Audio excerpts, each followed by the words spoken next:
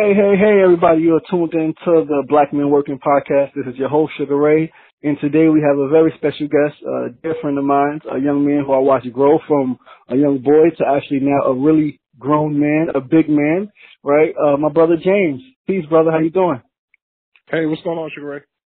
I'm all right, man. I'm all right. First, let me say thank you for agreeing, to do this podcast and do this interview, man. I've watched you grow, as I've said, and I think you're doing great work. I think you created a beautiful life for yourself, and I know that a lot of it is because of the work that you do. So, tell us a little bit, how old are you, where you located, and what kind of work you do? So I am now 33. I work for the Department of Homeland Security, specifically for the Transportation Security Administration, and I'm currently stationed out of Virginia. So our headquarters is in Arlington, Virginia. I currently live in Woodbridge, which is approximately, I would say about 30 minutes without traffic. Okay. So, yeah.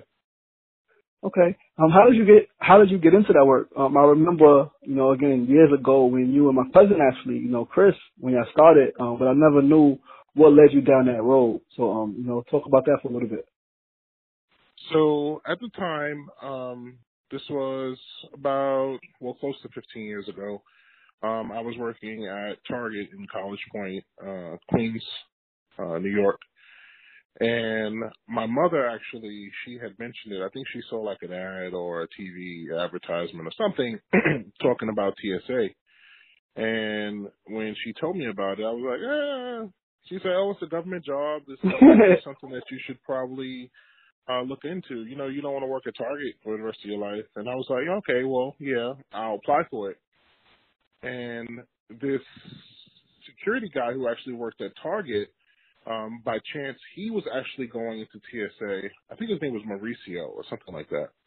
But he was going into the TSA, and he was telling me about it, and he was looking forward to it, and it's a security job. So I got kind of like excited about it. So I applied for it. And it took a while. So I was thinking, hey, they're really hiring, so it's going to be right away. And it didn't happen that way. So originally, I kind of like, okay, well, I guess they'll call me whenever they feel like calling me. But Target, I was working on the overnight shift at the time, and it was really starting to really drain me. So I was working on overnight, actually in the food avenue area where they were basically cooking for the employees for the overnight. So I was the only one there. And I'm a big guy. So once the truck supervisor, he saw me working in there, he was like, why is this guy working in the kitchen? He needs to be out here on the truck with us.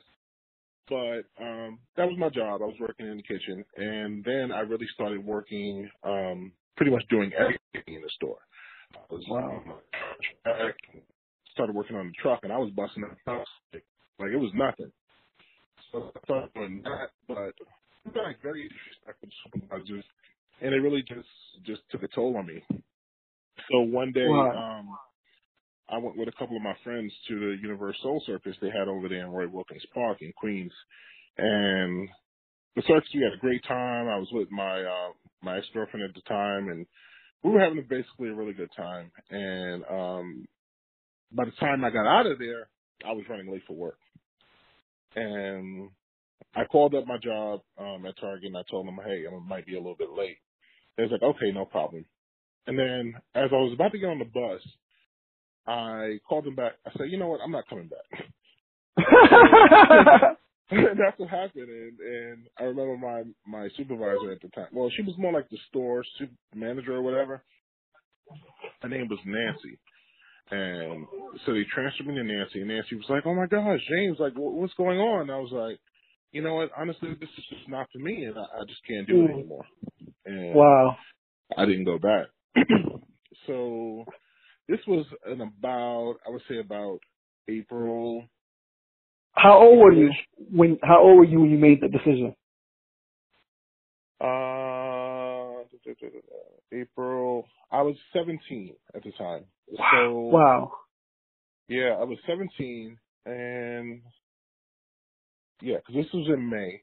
My birthday was in July, so I was 17, and I literally just said I wasn't coming back to work. But that was also with me knowing that every year I used to work at the YMCA, Cross Island YMCA. So I knew the YMCA was coming up in June. In the June or July, the kids would be out of school. So I was like, all right, I'll just take a little month or so off, just to like relax and chill. And I also, at the time, I was really, really good with money. So I really didn't spend much money that I didn't really need to. I used to like hoard it. So the YMCA came up, and literally the day I started my summer program, TSA called me. Wow. And they asked me to go to LaGuardia Airport. And LaGuardia Airport, I really didn't want to go to LaGuardia Airport because I applied for LaGuardia and JFK. And at the time, I already made the commitment to work for the summer program as assistant camp unit leader or whatever. And so I turned it down. And I was like, man, I hope that was a really good decision. And I told them that at this time I would really prefer JFK, and hopefully they would reconsider me for the JFK position. So they told me they would put me back in the ready pool, and they would give me a call when JFK became available. So I worked the entire summer, and sure enough, at the end of the summer, literally about my last week, TSA called me again and offered me a position at JFK. Wow. Wow, that's a great story. And then I guess the rest is history. Yeah, the rest is history. And so I started TSA. I was sworn in and everything, and I started out as an officer, a part-time screening. Well, at the time we were called screeners, a part-time screener, and it was great. And I can remember literally telling my mom when I came home from work after my second week, I said, "Yeah, I got this. This is going to be really easy." I said, "I swear I'm going to be a supervisor." And she was like, "Oh, well, that's good. I'm glad you like it." Da da da da. And literally, I think the starting pay at the time was like $14 or so. And I was like, "Okay, well, I got this." But I was also going to York College at the time, and I was doing both. So as I started really doing a lot of overtime. So just to give you a little perspective, I was a part-time officer. I was working full-time hours plus overtime. And anytime I wanted to actually take off, I only had to use part-time time to take off. So I was like, life is great. This is great. Yeah, life is great. And what else? So yeah, I was like, oh yeah, this is awesome. So as I started really working a ton of overtime, I just really started working a whole lot of overtime. My grades at school were really starting to fail. And at the time, I really had to make that decision on whether I was going to either reduce my time and start focusing really on school, or actually continuing to basically do what I was doing. So I remember I spoke to this supervisor, and he told me, he was like, "Are you thinking about going full time?" And I was like, "Why would I go full time?" He was like, "Well," he says, "I know the overtime is good right now." He said, "But this can't possibly last forever. So you might want to actually consider going full time."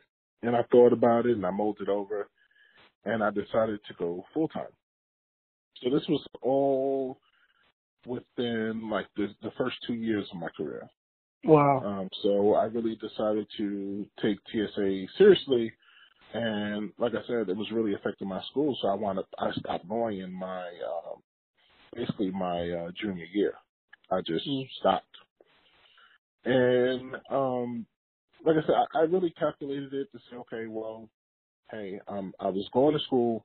Like I said, I was in a 4-year program in York, and I really didn't know what I wanted to do. So basically, I'm just wasting money going to classes to be going, and I really had no clear vision on what I really wanted to do. So I said, you know what? Let me pause this before I really mess up my GPA too bad, where it would be more difficult for me to go back into school if I decided to pursue that at a later time. So I stopped, and I applied for promotion as a lead, and then I got that. And then I was on a special team for a while, and then I applied for another promotion for a supervisor. Then I got that. And then I Wow, applied amazing. for a position as a manager, and then I got that. So basically, on average, I was getting promoted approximately every 14 months. Wow. Receiving the promotion. So I was actually promoted very quickly, and then at the age of 23, I became the youngest manager in the country for the agency. Yes, I remember that. I remember seeing that, and I remember congratulating you on that. And that was definitely, as someone who knows you, as someone who likes to celebrate us black men, black people, that's definitely one of the proudest things that I can say, that I experienced in my life, even though it did happen to me, it happened to someone I know. That's history. That's in the record books forever and forever and forever. No matter what happens, that's forever. So I definitely want to congratulate you for that. Thank you. And real quick, I want to go back real quick because you spoke about something. You spoke about making a decision, which I know for a lot of us is tough, particularly around money and our future. We are indecisive. And you made a decision at 17 to call your job back. Target. You was on your way to Target. You was running late. And you called back and said, you know what, I'm not coming in. I want to talk a little bit about that decision because, again, I know that especially as teenagers, our parents, society is always on us about the inability to make decisions. Or when we make decisions, they say you made it without thought. You made a decision, yet, you're acting off impulse. What went into that decision? I know you spoke already about not wanting to be there. You spoke about, you applied to TSA. But in those moments, if you can remember being that young, having a job, having the pressure of, or not even the pressure, but the need and desire to want to make your own money. Want to make your own money and do things that you like to do things that you want to do. What went into that decision? And did you immediately after, was there any regret? Was there any kickback from your mom and your family? Talk about that a little bit. All right. So prior to that, I've been working ever since I was 14 years old. So I've never not had a job. I've always decided that, hey, I want my own money. I was growing up in the projects. My mother, she had a job, but she had limited money to spend on all the things that we wanted. I mean, for the most part, she gave us everything that we needed and wanted. But, you're growing up, you want your own money. Mm-hmm. So, like I said, I've been working since I was 14, never stopped. That was the longest break that I've ever had, which was approximately about 2 months where I was not working. Wow. And I remember coming home from the event, and I went home, and my mother basically told me, I told her, I said, yeah, I'm not going back there, I quit. She's like, what do you mean you quit? I was like, yeah, I quit. I told them I'm not coming back. She says, oh, okay, good for you. But as long as you know, your rent is still due at the end of the month. So I was like, okay, well, like I said, at the time, I really wasn't spending money out of control. I didn't have no bills. I stayed at home. I gave my mother some money for rent every single month. And it wasn't nothing crazy, but I was okay. So yeah. Me being okay allowed me to make that decision. And I know everyone can't just up and say, I'm going to quit my job tomorrow, because you got bills and responsibilities to do. But when you're a 17-year-old kid and you still live at home, I mean, what is my mother going to do, really? Kill me if I don't give her the money? No, but me being responsible, I knew that I was still going to make sure, because I never wanted to be in a situation where I owed anything. Period. I just don't like it. Powerful. Growing up and where we grew up, I mean, people, I guess you really just don't think about it. Nobody ever tells us the importance of having good credit. No one tells you the importance of balancing a checkbook. I mean, they teach you a bunch of bull in school on quadratic equations and A plus B equals C and all this other bullshit, but they really don't teach you how to, like, the life skills. They don't teach you that, hey, it's important to have good credit. It's important to be able to balance your checkbook. It's important. Like, they don't teach you about stock. They don't teach you about anything that deals with your actual life. So, fortunately, when I was in high school, I went to it was like a magnet school, campus magnet. And they didn't really teach us too much about that, but all I knew was my mother used to tell me it's important to have good credit. Because I watched my mother get her credit when she was younger. And I was like, man, you can't have anything without credit. You can't have a house, you can't have a car. So I realized the importance of that. And like I said, that's why I had a hard time knowing that I owed money out. So I had enough money to pay my rent and my phone bill. And I knew that my other job was coming up. So I would, even if I didn't like a job, that was me looking. I had to look for something else. Like, I'm not going to just quit and have no source of income. Like, that's just unacceptable to me. So I kind of calculated it and said, okay, you know what? I know the YMCA job is coming up. Summer happens. Every single year it happens. I worked at the YMCA since I was 14 years old.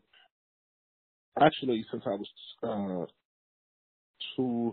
13 years old, because I used to work as a summer youth worker for the summer programs that the schools and stuff used to offer. Yep. So I knew the job was coming up, so I was kind of confident that I wouldn't be out of work for too long. So that's how I basically made that decision. No, nice. That's powerful. And then the next decision, right, immediately after that, with when the YMCA job came about, was getting a call saying that you were, able to, and approved, I guess, to work at LaGuardia, and then turning that down.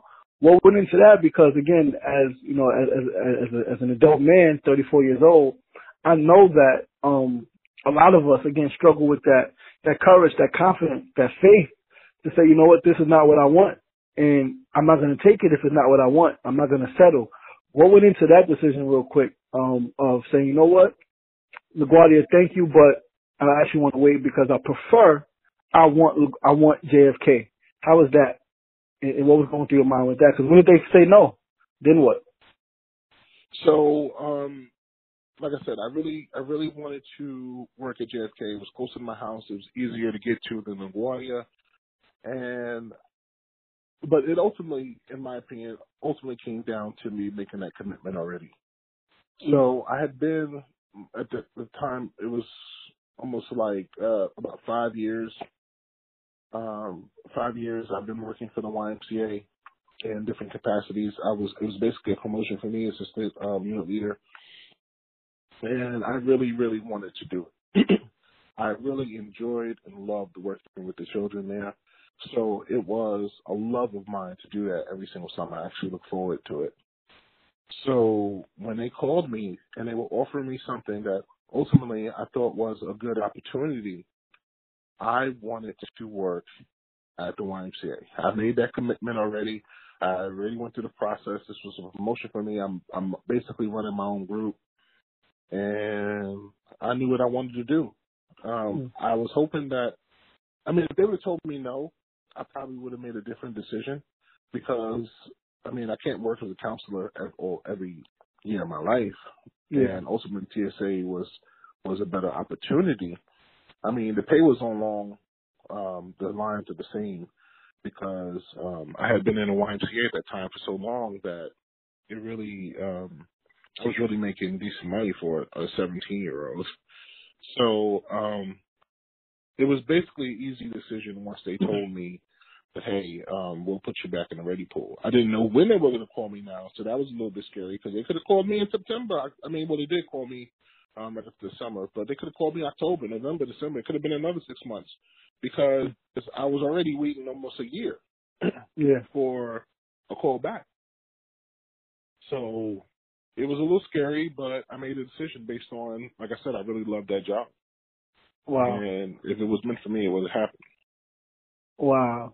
You're speaking about so much, man. You're speaking about commitment and confidence, in preparation, right? You said that you prepared, you had saved some money.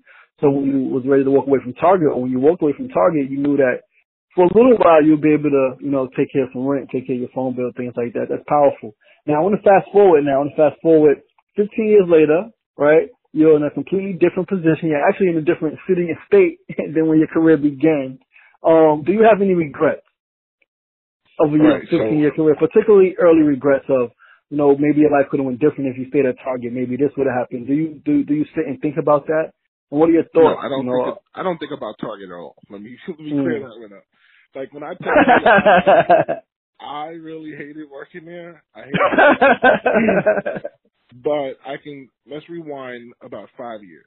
So, okay. Like I said, next year will make my 15th year working at TSA next year, September. So let's rewind about 5-6 years ago.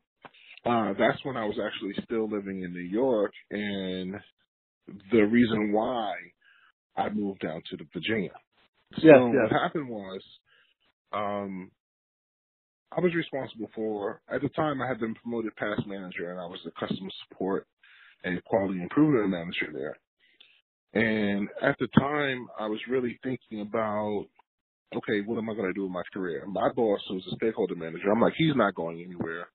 So upward promotion is basically not going to happen anytime soon, because literally he's still there today. So I would still be in that same position. But at the time, I was, I can't really talk about the incident that happened because it's kind of sensitive, but I was upset with one of my bosses about a situation that occurred, and we really didn't see eye to eye on it. And it was basically a snap decision where I'm like, I'm getting the hell out of here. And after we had this blow up, I went online, went to USA Jobs, and I applied for my next promotion. But it was at an airport in Virginia, right outside of D.C. And I literally applied for it. It took me about 5 minutes because I already had my resume and stuff up there. It was already on there because I was always looking for new opportunities. But I was so mad, I really didn't even review it. I just sent it. Wow. And I calmed down later, about 2 days later, and I was like, okay, whatever. I had no idea that they were going to actually call me for an interview. So I was kind of shocked behind it. So I was like, oh, man, dude, like, I was just playing. I wasn't serious. And so I said, you know what? Either way, take the interview. It's experience. You'll learn how it is applying for a job in a different place. So I took the interview.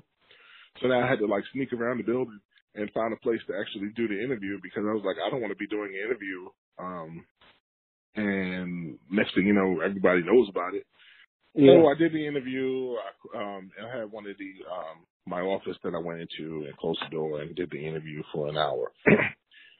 And once again, I really had no idea they were going to call me back.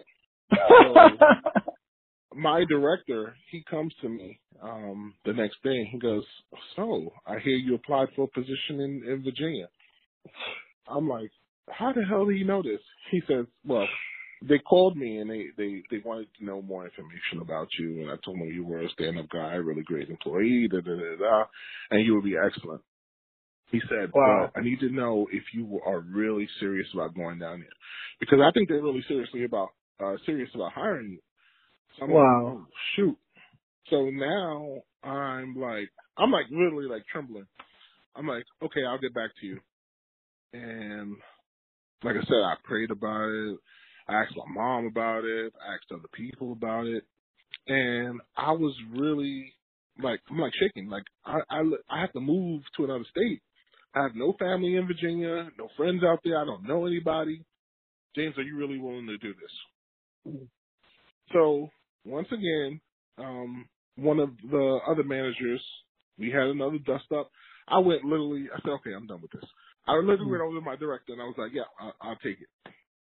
So they called me back, and they told me, well, it's between you and one other person.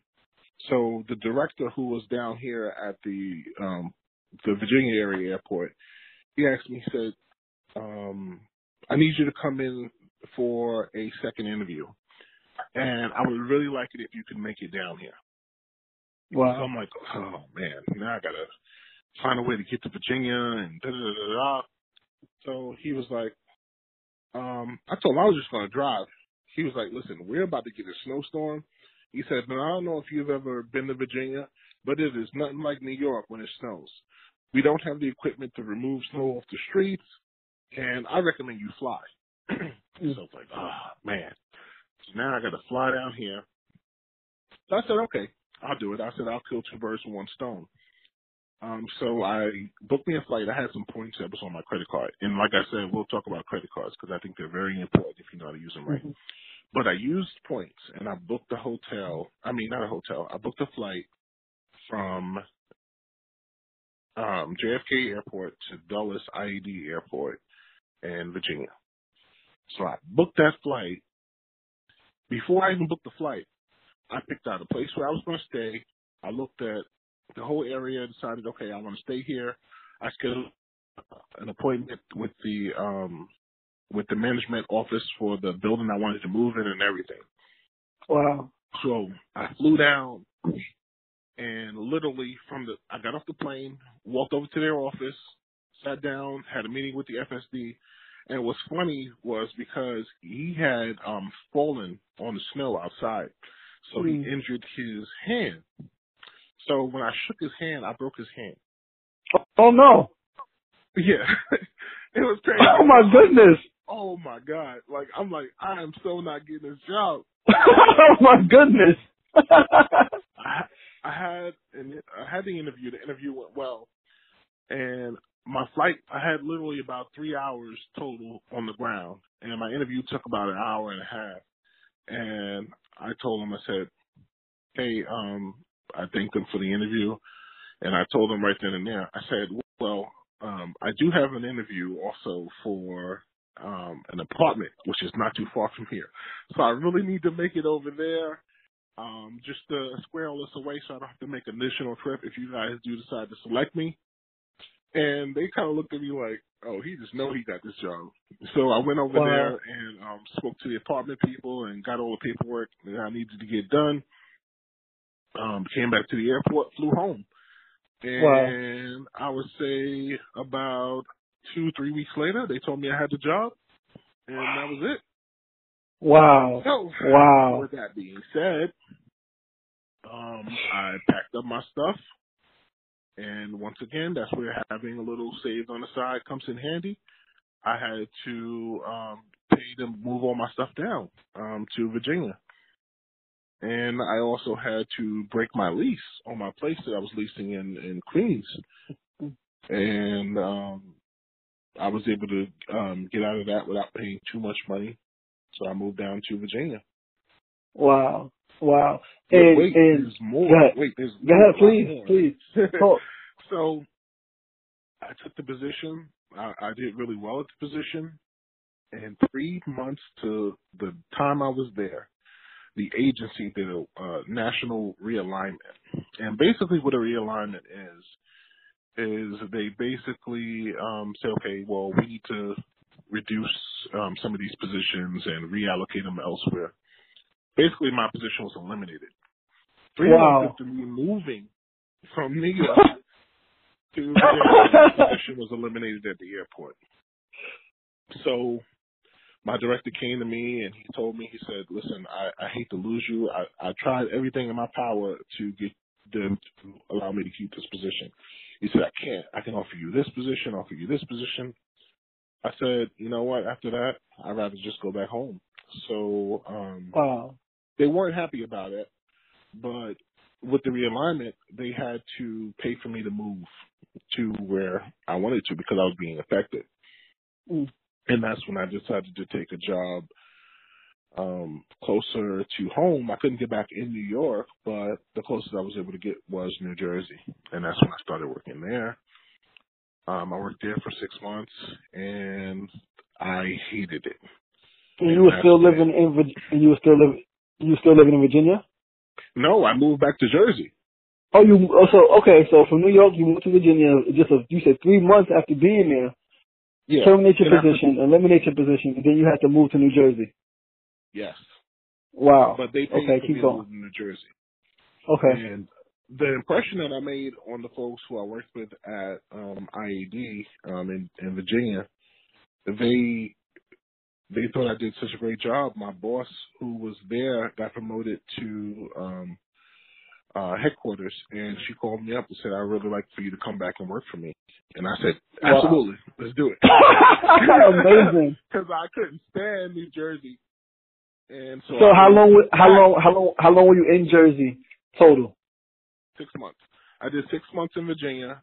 So I went from New York, did 6 months in Virginia, did 6 months in Jersey, then moved back to Virginia, and I stayed that time. Wow. Well, what a journey it's been. Like 4 times. I moved 4 times in a year. 4 times. Time. Wow. At any point in that movement, in that chaos, in that uncertainty, what was your emotions? Were you obviously you were still confident, but was there any doubt then that maybe this is not for you, maybe you should do something different? So when it was a real blow to me, when I got down here and I was really excelling at my job, and then 3 months later you tell me my position is eliminated. Like, this is my first time being away from home. I had no friends, no family, which was very difficult being down here, and I kind of like immersed myself in work. I was just working overtime, staying in the office. I didn't have anything else to do. And that part of Virginia that I was in at the time, it was about an hour away from DC. There was everything closed at 8 o'clock. I'm used to going to the bodega at midnight or going to a party at 1 o'clock in the morning. None of that. So I really didn't have anything to do. So it was very hard, the transition of moving from New York, which is a city that doesn't sleep, to a city that sleeps at 8 o'clock. So when my position was eliminated, I was like, okay, well, maybe this is my way of God's way of telling me, hey, you got down here, you got the promotion, and that was good, but go back closer to home. And when I went back home, it wasn't home anymore because I was in New Jersey, and I realized that a lot of the people who I used to hang out with, things had changed. It's like people didn't hang out with each other no more. People didn't speak to people. It was just a whole nightmare. It was like you come home and you're expecting everything to be the same, and it wasn't the same. And that's when I really just knew that I had to go back. Wow.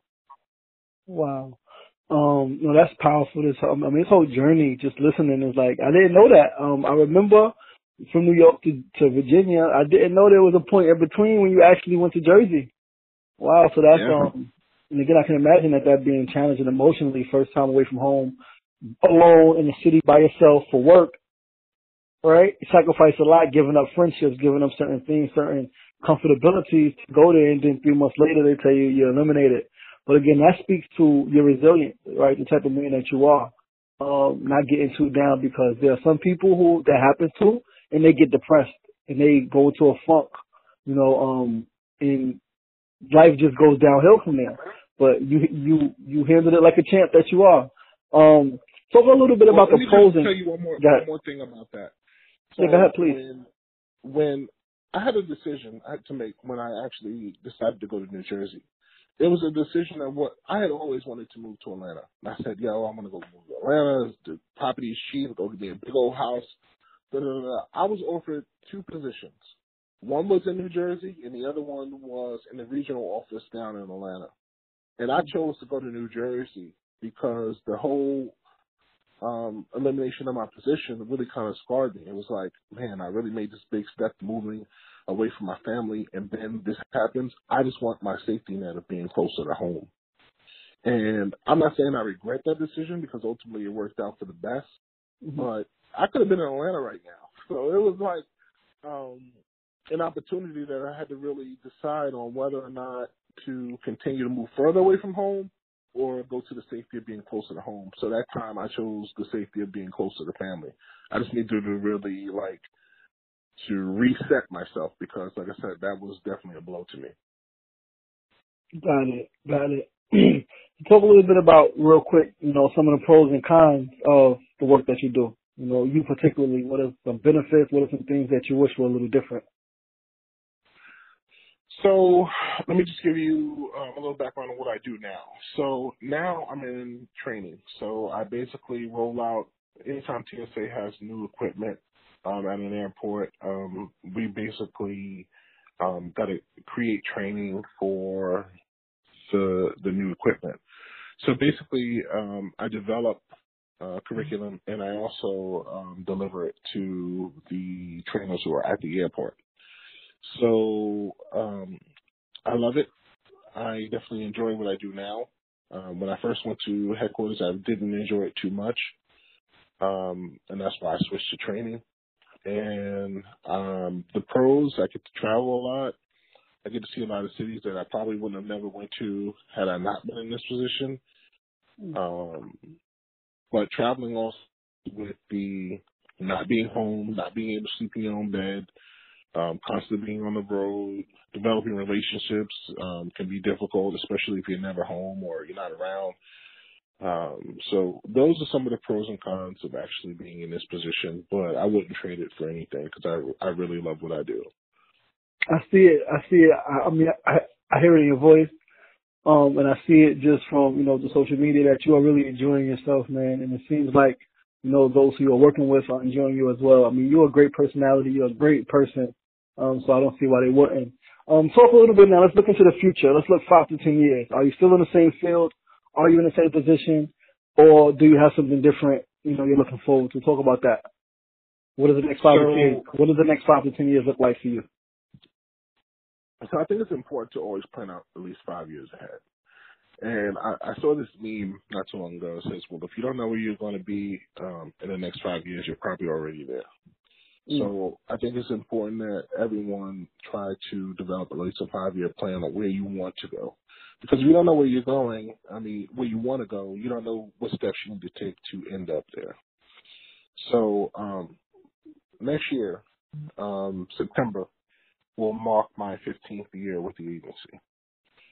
So 5 years from now, I'm kind of on the fence because it's either I'm going to do my 20 years with the agency, or if I want to take the opportunity to move into another agency within the federal government.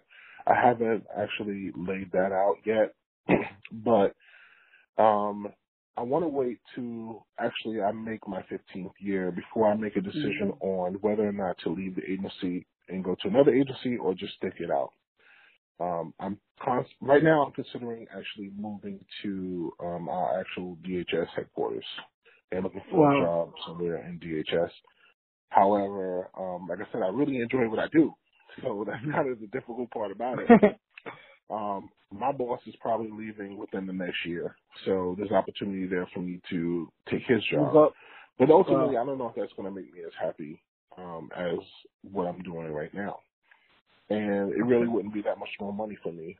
So the decision to move into his position, if offered to me, I don't know if I would take it because it's not, I don't think I'm going to enjoy it.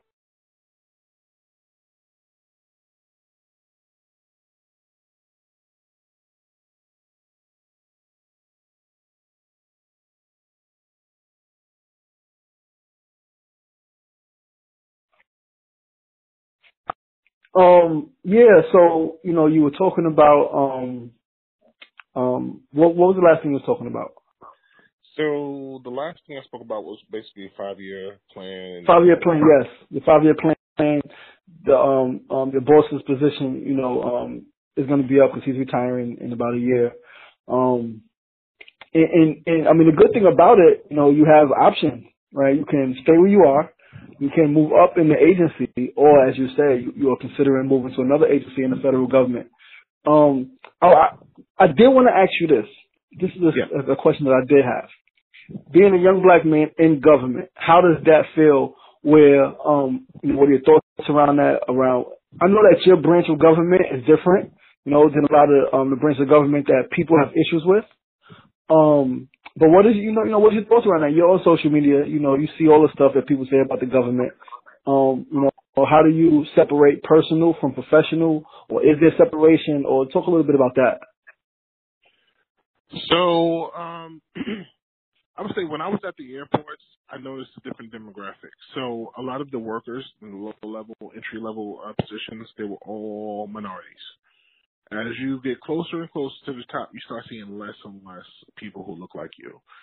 And like I said, I remember a time when I was one of the youngest people in the room, and now I'm not. So I look at the younger folks who come in, and it's kind of weird when someone comes into the agency and you see them in a room with you, and it's like, wow, they're younger than me. And it's like, oh wow, congratulations, I'm glad, I'm happy to see more people, because it's starting to become, well, I'm starting to see more people of color, more women, Okay. and stuff like that. Like most of my bosses are women. Oh wow. Yeah, it's crazy, because you really don't. I see a lot of stuff on the news, and they say, okay, well, women don't have a lot of these positions, higher up positions. I'm telling you right now, 3 of my bosses in that order are all women. Wow. 3 of them. Powerful. So it's definitely a different dynamic, and believe me, there are some black women there too. There are a lot more women, and there are a lot more minorities starting to come up in some of these positions. Right. When Obama was in office, literally, you had the Secretary of Homeland Security. He was black. The administrator of TSA was black. The deputy administrator of TSA was black. And you started seeing more people who look like you actually in those positions on the wall. It's really it gives you a sense of pride, like, hey, one day I can actually do that. But I'm not going to do it because I have the qualifications. But it's definitely changing. Like compared to when I was a manager, where there were very few of us, where now you're starting to see a lot more. Nice, powerful. If not for this work, what would you be doing? You know, what are some of your interests that, you know, if this work was taken from you, or if you decide to give it up, what else would you do? So I really love cooking. So yes, I you would do. possibly go into like culinary arts or chef, and I still might do that. I mean, basically, I'm just locking in my check for when I retire, and then after that, I'm basically either going to go into doing something dealing with design or cooking, because that's ultimately what I would love to do for the rest of my life. It's cook. I'm locking this money right now, and then after that, I'll go cook or design stuff. I don't know. Well, design stuff like what? So I like interior decorating and stuff like that. Yes, you do. Yeah, so it would either be something like that, maybe staging homes or something on the lines of that. Something like I said, ultimately, like I said, I like what I do, but it's not my passion. It's not my love. And there are a few people who are actually blessed to have both, that you're actually working to your passion, something that you really enjoy doing every day. So, like I said, I enjoy this, but it's not my passion. I do it well because I have the experience, and I've been there for almost 15 years. But ultimately, like I said, I really enjoy cooking, and I really enjoy like that design aspect.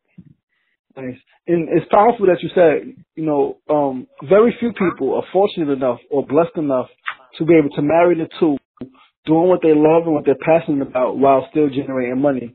And the more I learn, the more I grow, you know, I realize that, you know, a lot of us, you know, there's a whole saying out there, follow your passion, follow your passion. And yeah, that's great. You should follow your passion.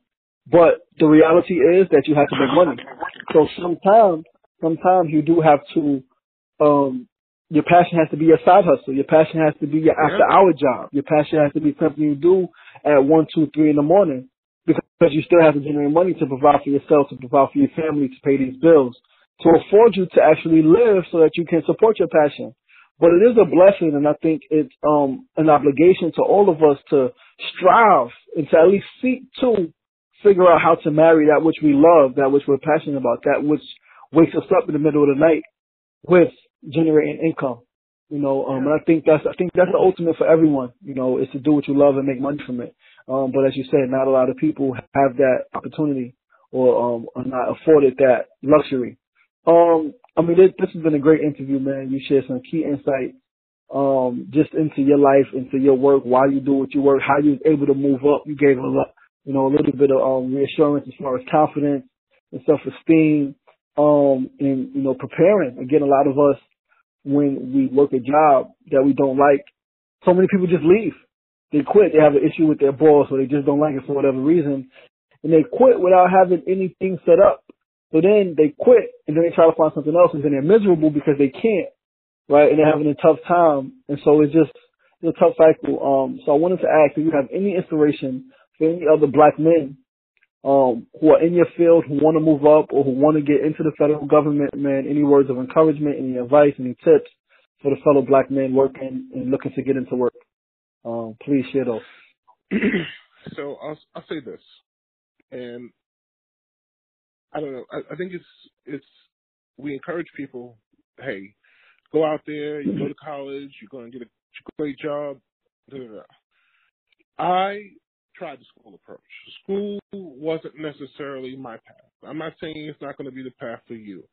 But what I'm saying is if you're going to go to school, make sure it's something that you can actually graduate and actually find a job. Like, I didn't finish my degree. Is that to say I won't go back and actually go and do it? I don't know.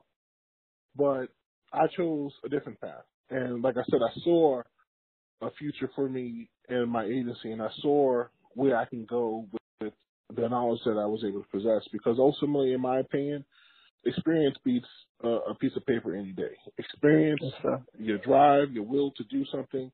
So don't say just because you didn't go to college you can't make it or you can't do whatever.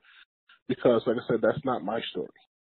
I make a really good salary. I make over $100,000 a year doing what I do, and it's something that I love. And like, there was a time when, well, there's still a time where people who have master's degrees worked for me. So it's.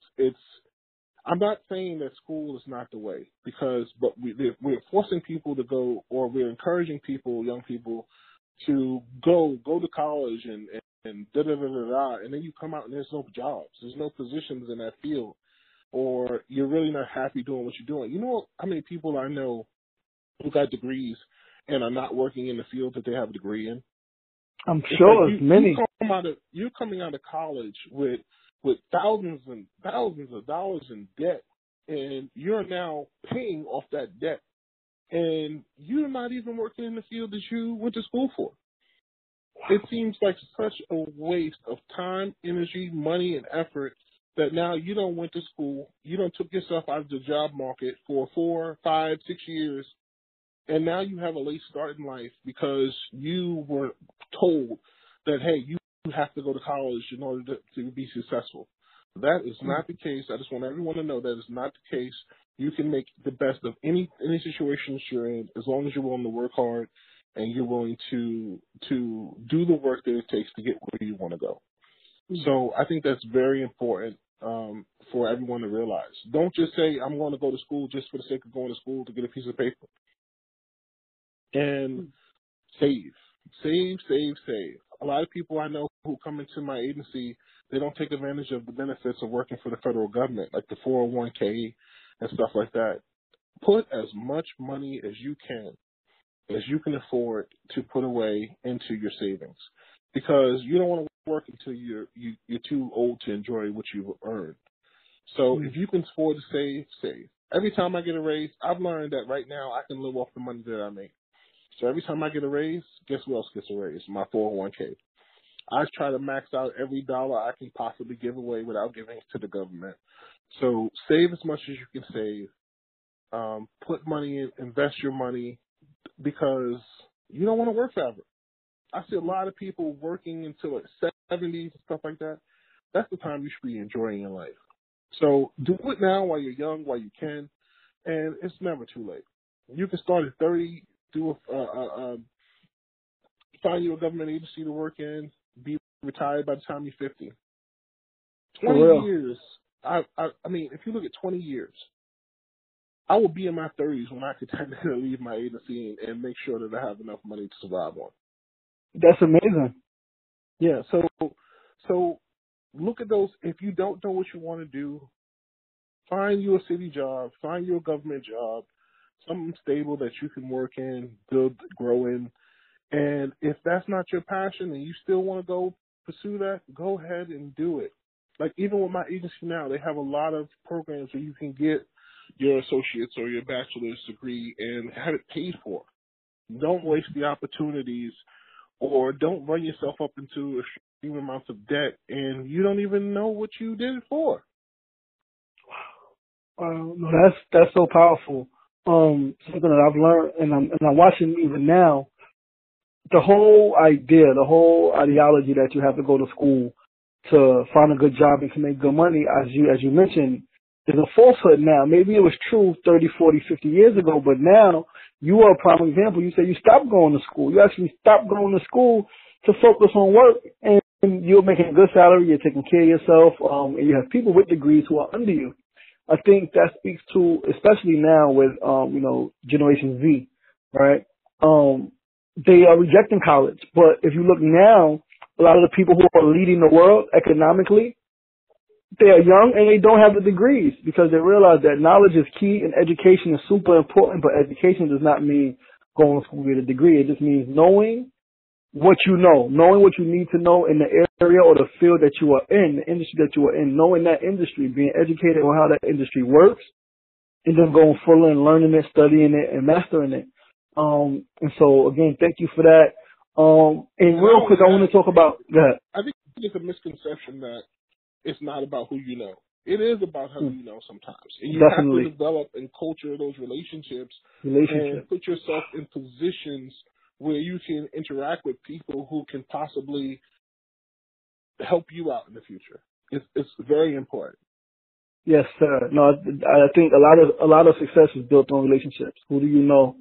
But real quick, I want to talk about, you got to speak about, brother, the fun that you have in mixing business, well, not mixing, but working really hard, right? While still being able to have fun and fully enjoy life. Just looking at your social media, I know during holidays, you have the feast at your home and you have your friends and family over.